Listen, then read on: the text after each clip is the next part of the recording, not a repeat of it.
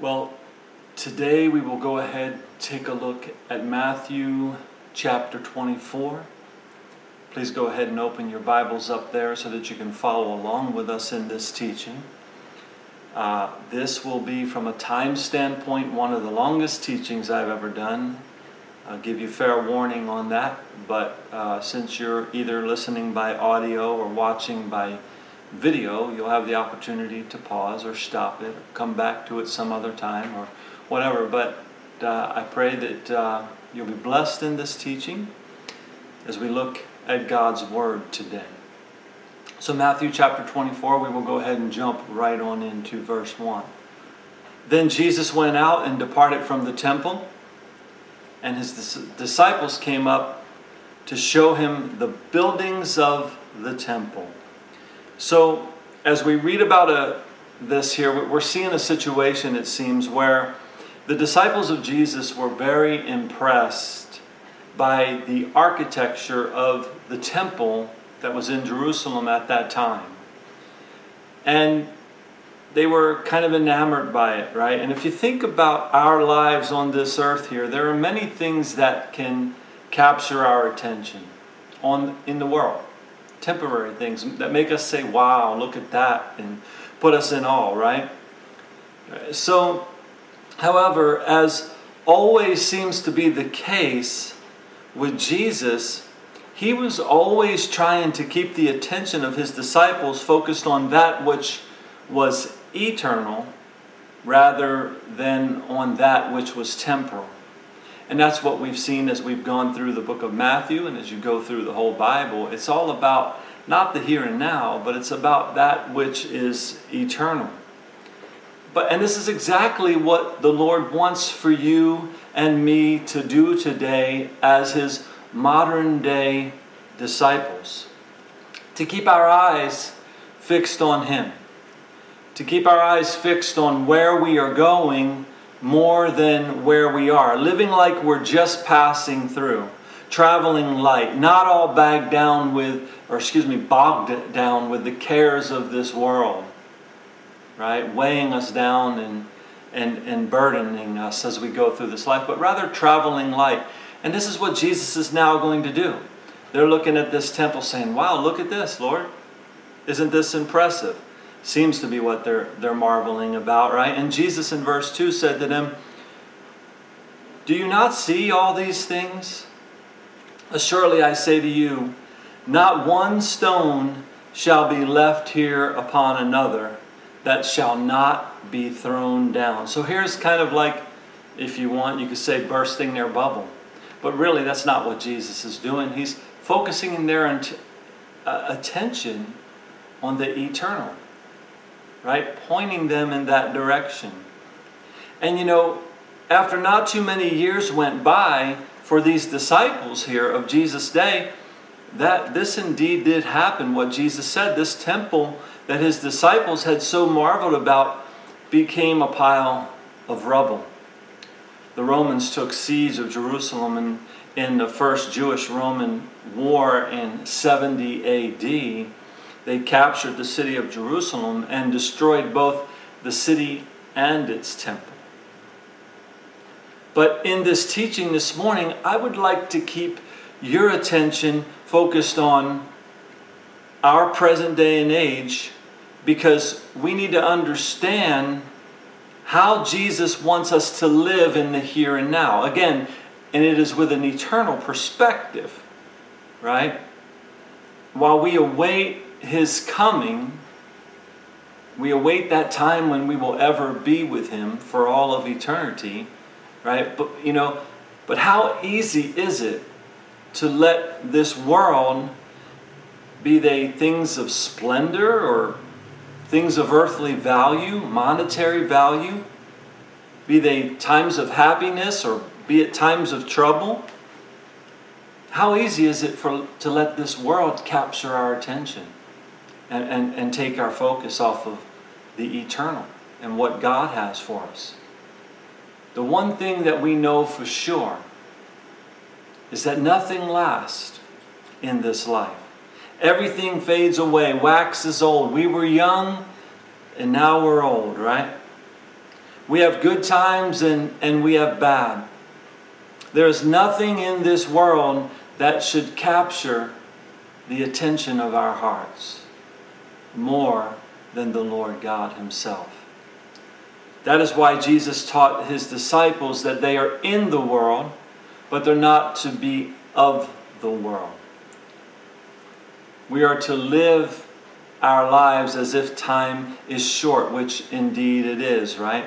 And when we do this, right, that is when we do not let our hearts get bogged down with the things of this world, we'll find that we can travel light through this life and not be burdened by the cares of this life, the worries and the fears and anxiety and such, because we're fixed on eternity.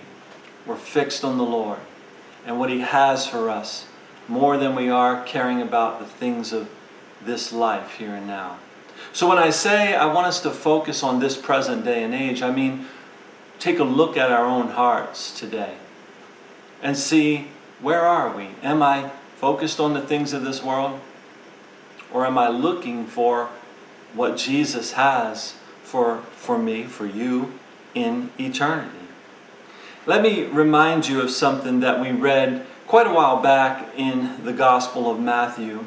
Go ahead and mark this page in your Bibles and turn back to Matthew chapter 6. Familiar verses, if you're familiar with your Bible at all. Matthew chapter 6. And we'll look down and we'll start reading in verse 25. So Matthew 6:25. Jesus says, "Therefore I say to you, do not worry about your life, what you will eat or what you will drink, nor about your body, what you will put on. Is not life more than food, and the body more than clothing?" You see, this is another time where, like we're seeing in Matthew chapter 24, where Jesus was just once again getting His disciples to focus on not the things of this world like money and food and clothing and such, but rather to focus them on the kingdom of God and His righteousness. And the fact that God will take care of those that do place their faith and their trust in Him. This is what Jesus was telling His disciples, and He's telling us today through the living Word. And this is it's so important that we get these facts rooted and grounded within our souls, that we may properly live for and properly serve the Lord in this present day and age. That we might know how we should live today. The Lord has a carefree life in store for us. Not a problem-free life. But when we're fixed on Him, we can live in peace, knowing we're just passing through. All things are temporal. This too shall pass type attitude, right? But we must turn from the cares of this life and fix our eyes on the kingdom of God and His righteousness, His will for our lives. And Jesus begins to illustrate this here in verse 26, where He says, "Look at the birds of the air. For they neither sow, nor reap, nor gather into barns, yet your heavenly Father feeds them. Are you not of more value than they? Which of you by worrying can add 1 cubit to his stature?" You see, what Jesus is pointing out here is worrying has no positive benefits to it. We can't change one thing about our lives, not one thing about our future by worrying. Jesus tells us here that we are of more value than the birds of the air, and yet God does not cease to take care of them, to provide for them. So why would He not take care of us when we are so very valuable to Him? Not one bird was created in His image as we are. Not one bird is His child as we are through faith in Jesus Christ. But the birds, well, at least from what I see, they don't go around stressing out, gathering things. Jesus said they didn't. Storing up for tomorrow. They simply make whatever God gives them all they need. That's the provision of God. And that's a key point right here, being content with what we have. Where does all the strife in this world come from? All the problems of this life, all the things we see going on in the world around us, the striving and the fighting and all of that, where does it all come from? Well, if you want to turn toward the back of your Bible and find James, the book of James chapter 4, James tells us where all of these troubled times come from. And all of this fighting and backbiting and hatred that's in the world today. Verse 1 of James chapter 4, where do wars and fights come from among you?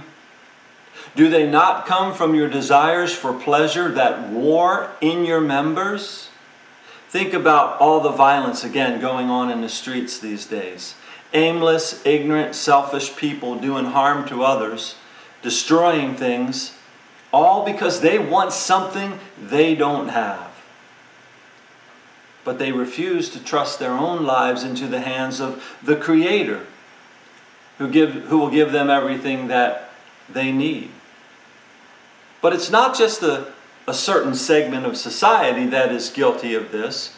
There is lust and greed and wars against the souls of all men and women today. That which eats one up from the inside. Makes you angry inside and hateful. Because you want something you don't have. The lust of the eye, the lust of the flesh, the pride of life. I want this, I want that. How come he has that, I don't have that? How come she has that, I don't have that? And all the while, our Creator wants to give us peace. Righteousness, peace, and joy in the Holy Spirit. He just wants us with our eyes fixed on Him, not on the here and now. So why do we get all this strife within us? It's because we desire things that we don't have, and we're not trusting in God. Plain and simple. James goes on in verse 2, you lust and do not have. You murder and covet and cannot obtain. You fight and war. You do not have because you do not ask. You ask and do not receive because you ask amiss, that you might spend it upon your own pleasures. Right? You see, asking God for things that you're greedy for, you're lusting after, and that's not something that God knows you need, He's not going to give it to you. He knows what we don't know. He sees what we don't see. And that's trusting in God, just to say, hey God, what's my lot in life? What do you have for me? Where do you have me in this life? I'm content in you. I'm going to trust in you that you'll provide my need. That's why Jesus pointed us to the birds of the air. All right? Again, God wants us to have a contented life. We're told in 1 Timothy chapter 6 that having food and clothing, with these we shall be content. And that those who desire to be rich fall into temptation and a snare, and into many foolish and harmful lusts, which drown men in destruction and perdition. So these are the things that destroy men from the inside out. Destroy women, destroy families, homes, right? Things that make people go out and riot and loot and destroy businesses and cities. And ultimately, these evil-filled people, these lust-filled people, won't stop until they ultimately destroy a nation if they don't get everything that they lust after, because they won't trust in God to supply their needs. And again, it's not just them, it's us. Why are we discontent inside? Is there war going on inside of you, inside of me? We need to trust in the Lord. We need to seek the Lord more. Back in James, or still here in James, I guess, if that's where you are, verse 4, adulterers and adulteresses, do you not know that the friendship with the world is enmity with God? Whoever therefore wants to be a friend of the world makes himself an enemy of God. You see that? We know what an adulterer and adulteress is, right? But when a person isn't trusting in God, in the God that wants to supply all their needs, who wants them to be contented and peaceful within their hearts, and instead they're lusting after the things of the world, and they're warring and they're fighting and they're stealing and they're destroying in an attempt to get what they want. They're hating others, being bitter inside. Well, in doing all of that, they're an adulterer or an adulteress because they're unfaithful to God. That's why James compares them to an adulterer or adulteress here. Because they're unfaithful to God. They're not trusting in God. Or verse 5, or do you think that the Scripture says in vain, the Spirit who dwells in us yearns jealously?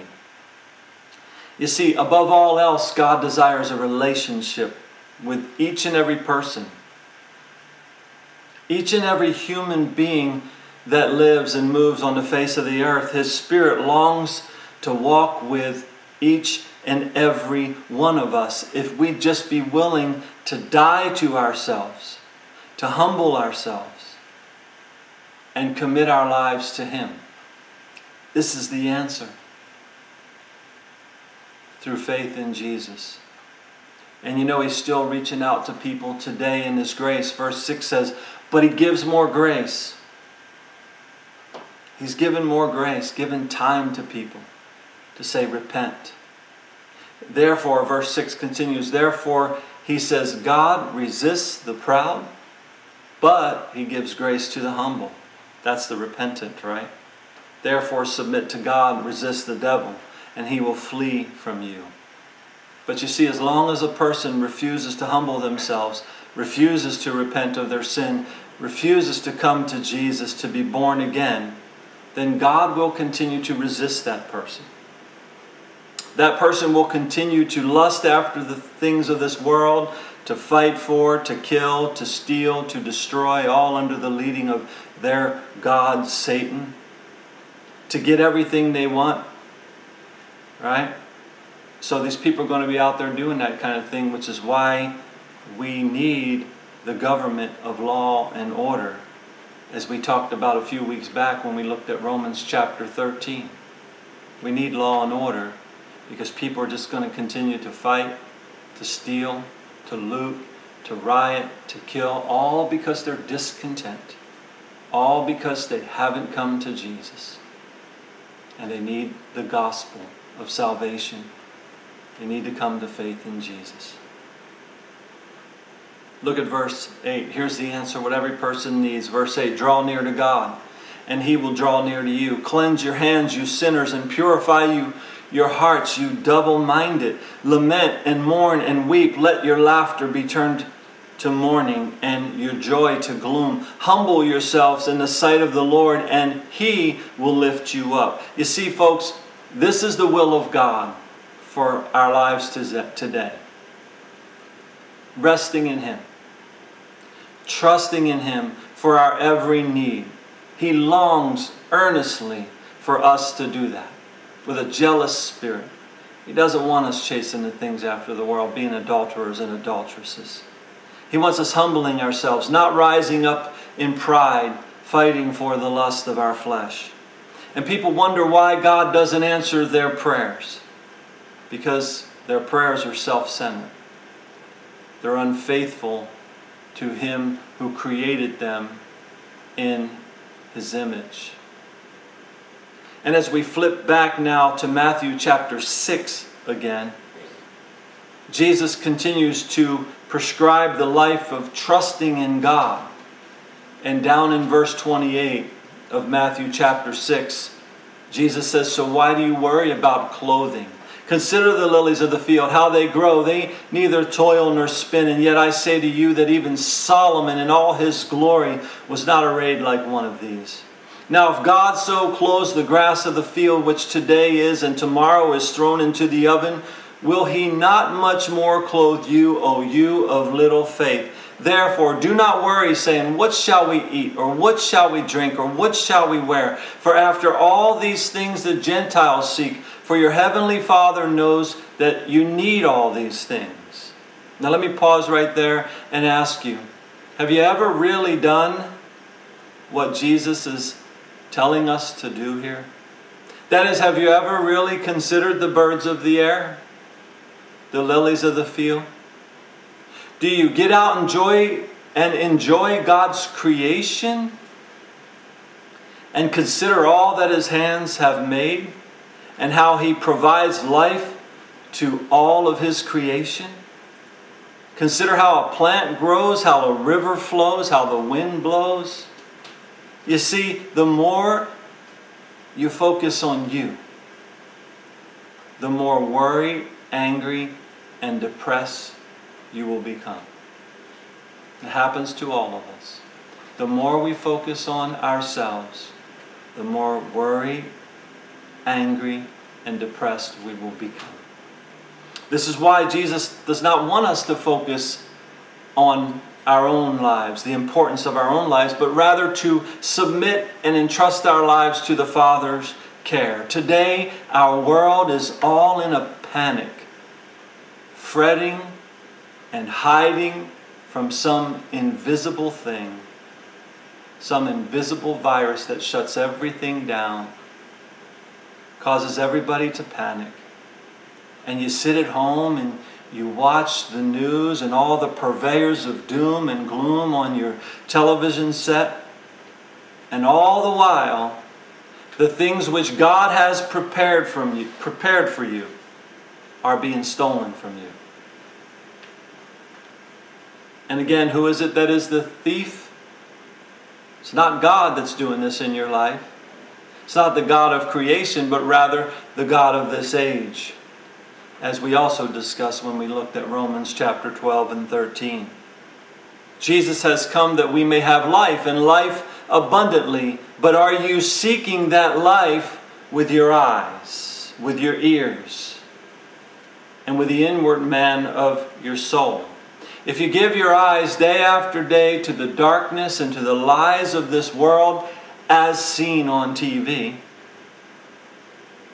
and on the internet, and all the lies that are being spread around social media, then you will find yourself all pent up inside. Both literally and figuratively, you'll be all pent up inside. Are you in the Word of God? Or are you too consumed by the news that's on your television or on your internet? You know, Jesus gives the answer here in verse 33. But seek first the kingdom of God. Top priority. First, number one. Seek first the kingdom of God and His righteousness, and all these things shall be added to you. Therefore, do not worry about tomorrow, for tomorrow will worry about its own things. Sufficient for the day is its own trouble.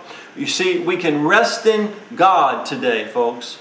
We can have peace. We can know that He will take care of us, and that His will is greater for us than our own will is for us. Much better, His will. And as we flip back to Matthew chapter 24,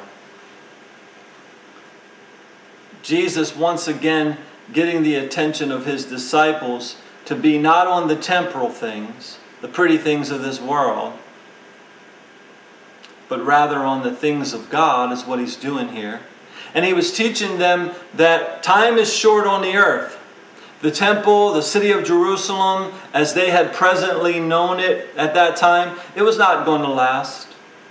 And in addition to that, as you read through this chapter, we will see that the world itself is not going to last as we now know it. And in verse 3, it says, Now as He sat on the Mount of Olives, speaking of Jesus, the disciples came to Him privately, saying, Tell us, when will these things be? And what will be the sign of your coming and the end of the age? So a couple of the disciples of Jesus here come to Him privately. And they're now rightfully curious about a couple of things here. For one, this whole temple destruction thing, this whole not one stone left upon another, when will this be? And secondly, what will be the sign of your coming at the end of the age? So they're curious about a couple things here, right? And Jesus answered and said to them, verse 4, "Take heed that no one deceives you, for many will come in my name, saying, 'I am the Christ,' and will deceive many. And you will hear of wars and rumors of wars. See that you are not troubled, for all these things must come to pass, but the end is not yet. For nation will rise against nation, and kingdom against kingdom, and there will be famines, pestilence, and earthquakes in various places. All these things are the beginning of sorrows."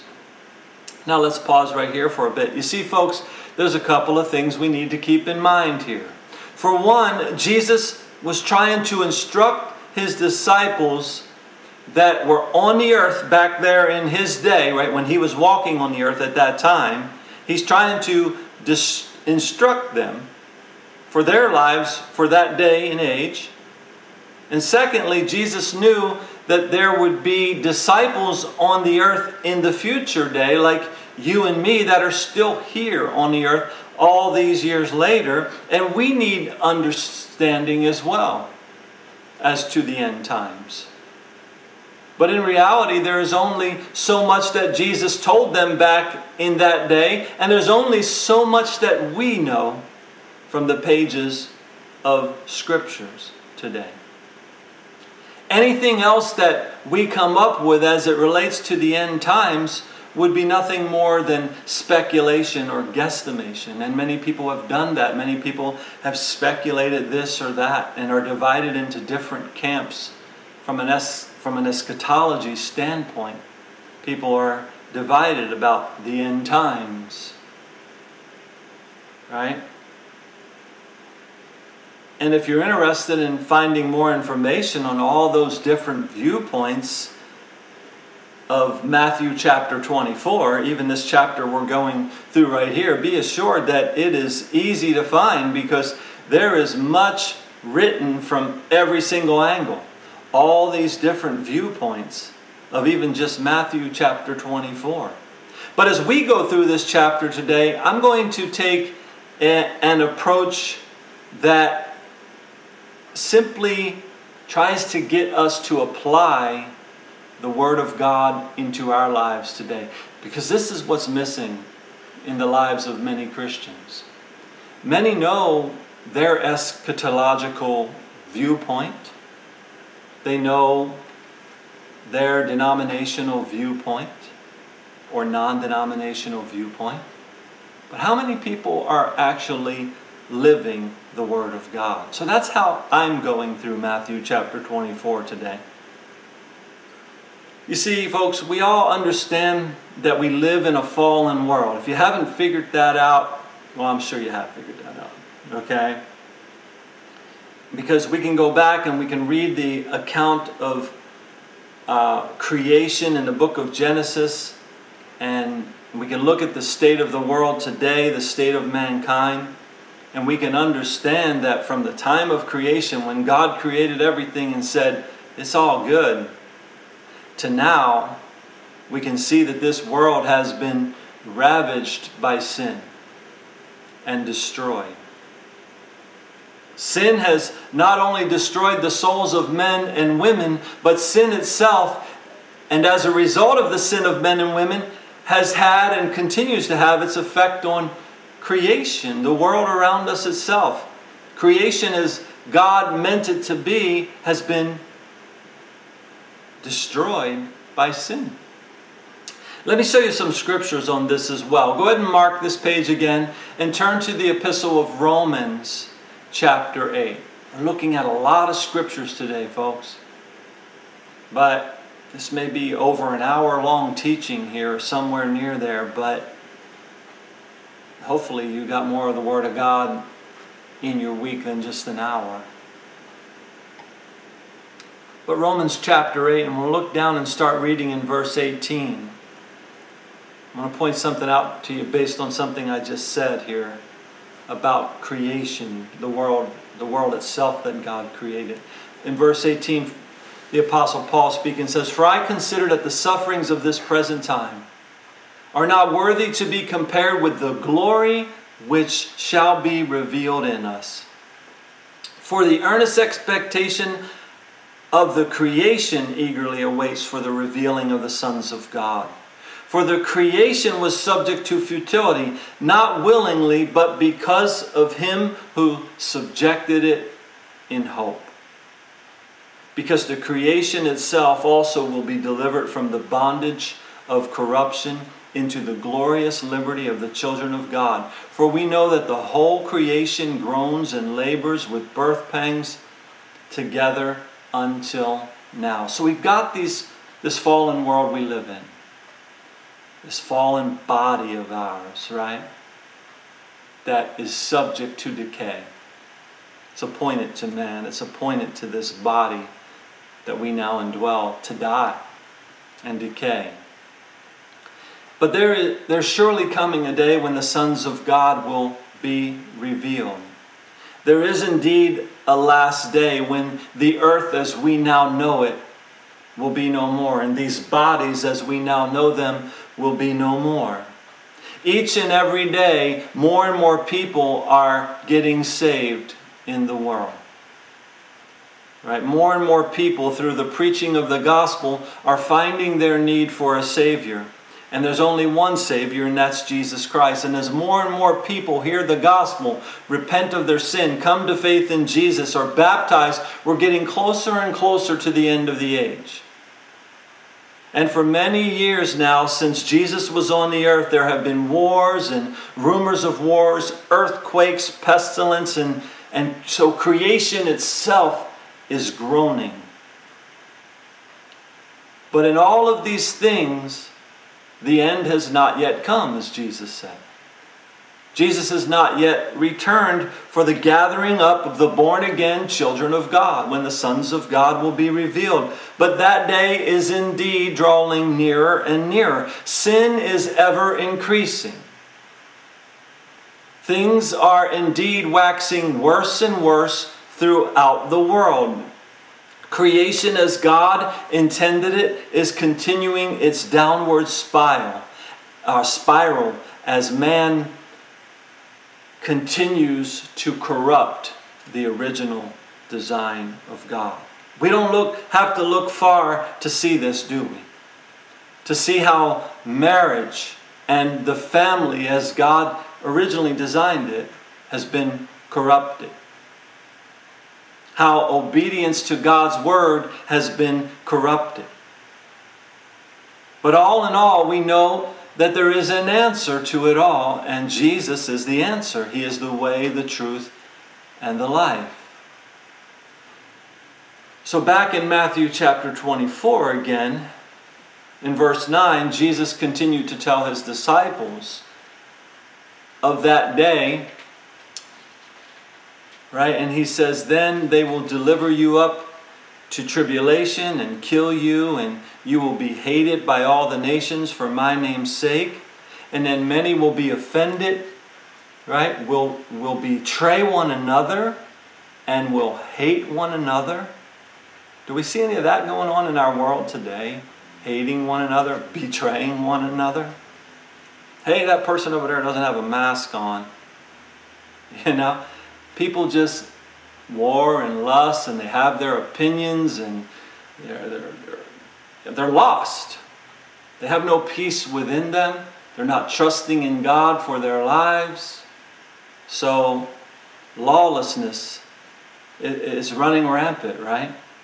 Then many false prophets will rise up and deceive one another, and because lawlessness will abound, the love of many will grow cold. But he who endures to the end shall be saved. Remember, we're talking about the one who endures to the end is that person whose eyes are fixed on Jesus. Who's not living for the here and now, who's not lusting after the things of this world, who's not all pent up with anxiety and anger and worry and fret and hatred for one another and going after other people. That's not the Christ-like person. We're talking about the person that is born again of the Spirit.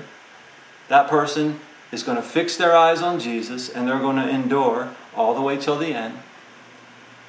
And it says endure because it's not going to be easy, and that person will be saved.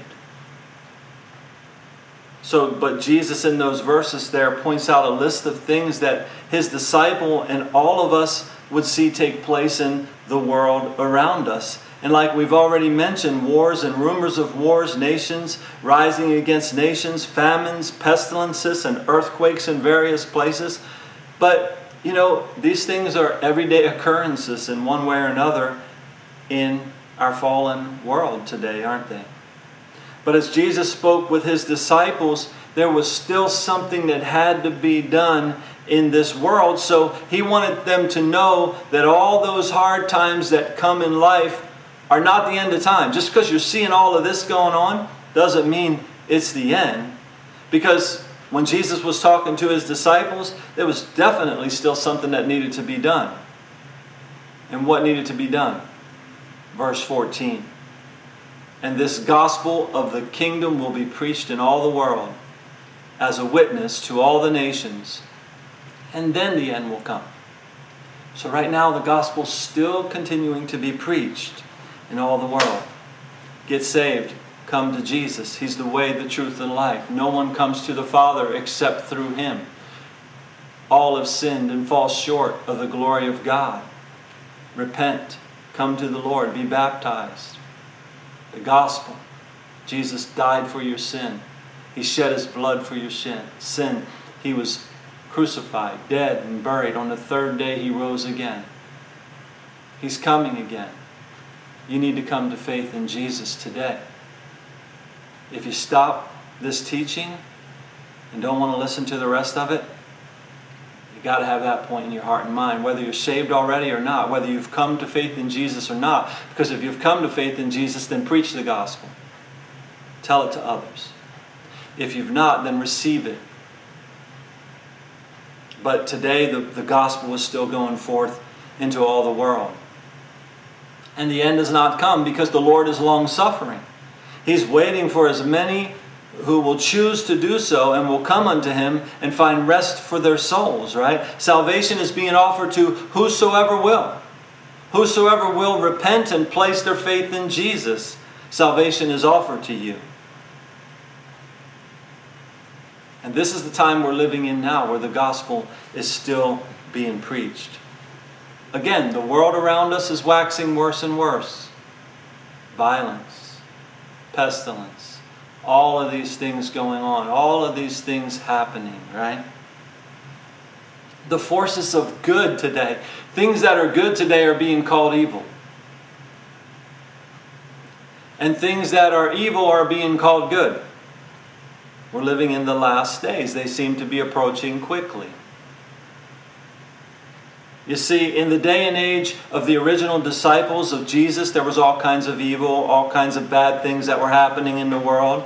And soon the one they followed around on a daily basis, Jesus himself, would be put to death, and they would be hiding in fear, not knowing what tomorrow held for them. But Jesus would rise from the dead, appear to them again, and walk with them again, and then ascended to heaven and sit down at the right hand of the Father. But he would not leave them comfortless. He would not leave them alone. He would come to them by sending his Holy Spirit to indwell them and to empower them, right? And they would be endowed with power from on high and have all that they needed in this life for godliness. And all things that they needed would be provided for them if they kept their eyes on the kingdom of God, focused on him. You see, the time of the destruction of the temple in Jerusalem was not far off for them, for the original disciples of Jesus. That was a terrible time. Some of them would still be alive when the Romans would invade. So they would go through a difficult time in the not too distant future. But again, troubling times in the world are nothing new, are they? They have always been since the fall of mankind. The destruction of Jerusalem and the temple was not the first, nor was it the last time that the Jews would see trouble in their land. We see trouble throughout the world, don't we? Even today. In verse 15, Jesus begins to elaborate more on those troubled times that lie ahead, for his disciples. Therefore, he says, when you see the abomination of desolation spoken by Daniel the prophet standing in the holy place, whosoever reads, let him understand. Again, there's much written on all of this if you want to go deeper into it from an eschatological standpoint. Then let those who are in Judea flee to the mountains. Let him who is on the housetop not go down to take anything out of his house. And let him who is in the field not go back to get his clothes. But woe to those who are pregnant and to those who are nursing babies in those days. And pray that your flight may not be in the winter or on the Sabbath. For then there will be great tribulation, such as not been since the beginning of the world until this time. No, ever shall be. No, nor ever shall be. And unless those days were shortened, no flesh could be saved. But for the elect's sake, those days will be shortened. I'll pause right there for a minute and interject this, right? As we read this, we can surely see that the Bible is not a book of all good news, is it? Like everything good happening in the world and stuff, right? There's ultimately good news in the gospel of Jesus Christ. That's why we have to look unto him. But in this world, we all have tribulation. The original disciples of Jesus had tribulation that they had to live through and they had to go through. And all of us have trials in our lives today that we have to go through as well. But in the day when the Jews experienced their tribulation, the Lord didn't abandon them. His elect, the Jewish believers in Jesus, were not utterly destroyed. The days of trial were shortened and the remnant of Jewish believers in Jesus continued on. The trial for them was great, as we've seen Jesus describe here, but the Lord wasn't done with them yet. From the Jews, what would happen? The gospel would go out. The gospel would go forth in all the world. Those Jewish believers that came to Jesus would take the gospel out into all the world and eventually to the Gentiles as well. But the end didn't come at the destruction of Jerusalem, not the end of the world. Nor has it come yet, right? And who knows the troubles that still lie ahead for the earth today. The thing that you and I need to do, and this is why I said I'm going to focus on what we need to do presently, is to fix our eyes on Jesus and to get others to do the same. See, we can know the truth that sets us free. And in knowing the truth through the Word of God, we can be sure not to be deceived. You have to know the Word of God in order to not be deceived by things that are happening in the world. Jesus doesn't want his disciples deceived. Verse 23, then if anyone says to you, look, here is the Christ, or there, do not believe it. For false Christs and false prophets will rise and show great signs and wonders to deceive, if possible, even the elect. See, I have told you beforehand. Therefore, if they say to you, look, he is in the desert, do not go out. Or look, he is in the inner rooms, do not believe it. For as the lightning comes from the east and flashes to the west, so also will be the coming of the Son of Man. For wherever the carcass is, there the eagles will be gathered together. So you see, folks, there's going to be no mistaking, and this is what Jesus is pointing out. There's going to be no mistaking the actual coming of the Lord. For the believers that are on the earth at that time, at his coming, maybe you and me may not be, right? But it's all going to be good for them. In the twinkling of an eye, they will ever be with the Lord. But for those that do not know the Lord, that is, those that have not been born again and have not come to faith in Jesus, it's going to be a dreadful time. The most dreadful time you could ever imagine. They will be those that have bought the lies of this world. They will be those that did not keep the truth of the Word of God and they followed after every wind of doctrine instead. They didn't put their hearts into the Word of God to understand it.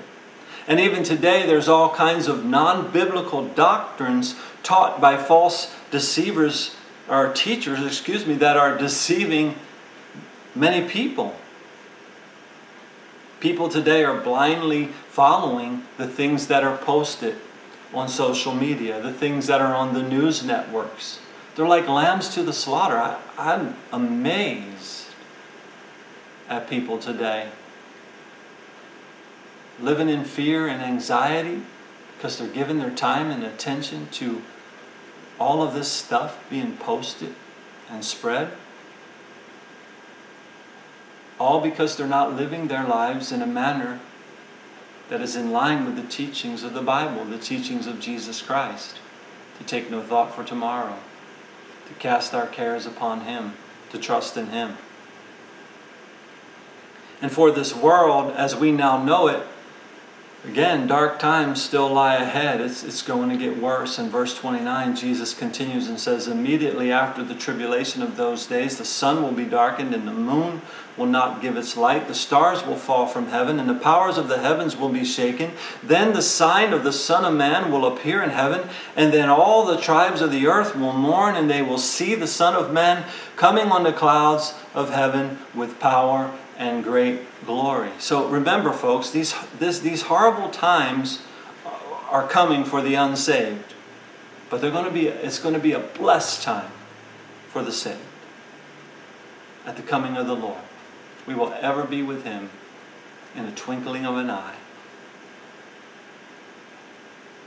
In a twinkling of an eye, verse 31, and He will send His angels with a great sound of a trumpet, and they will gather together His elect from the four winds, from one end of the earth to the other, is what that means, right? From one end of the earth to the other, He'll gather the believers.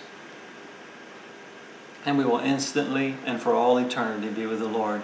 And as Jesus is sitting there with His disciples on that day on the Mount of Olives, He tells them here in verse 32, now learn this parable from the fig tree. When its branch has already become tender and puts forth leaves, you know that summer is near.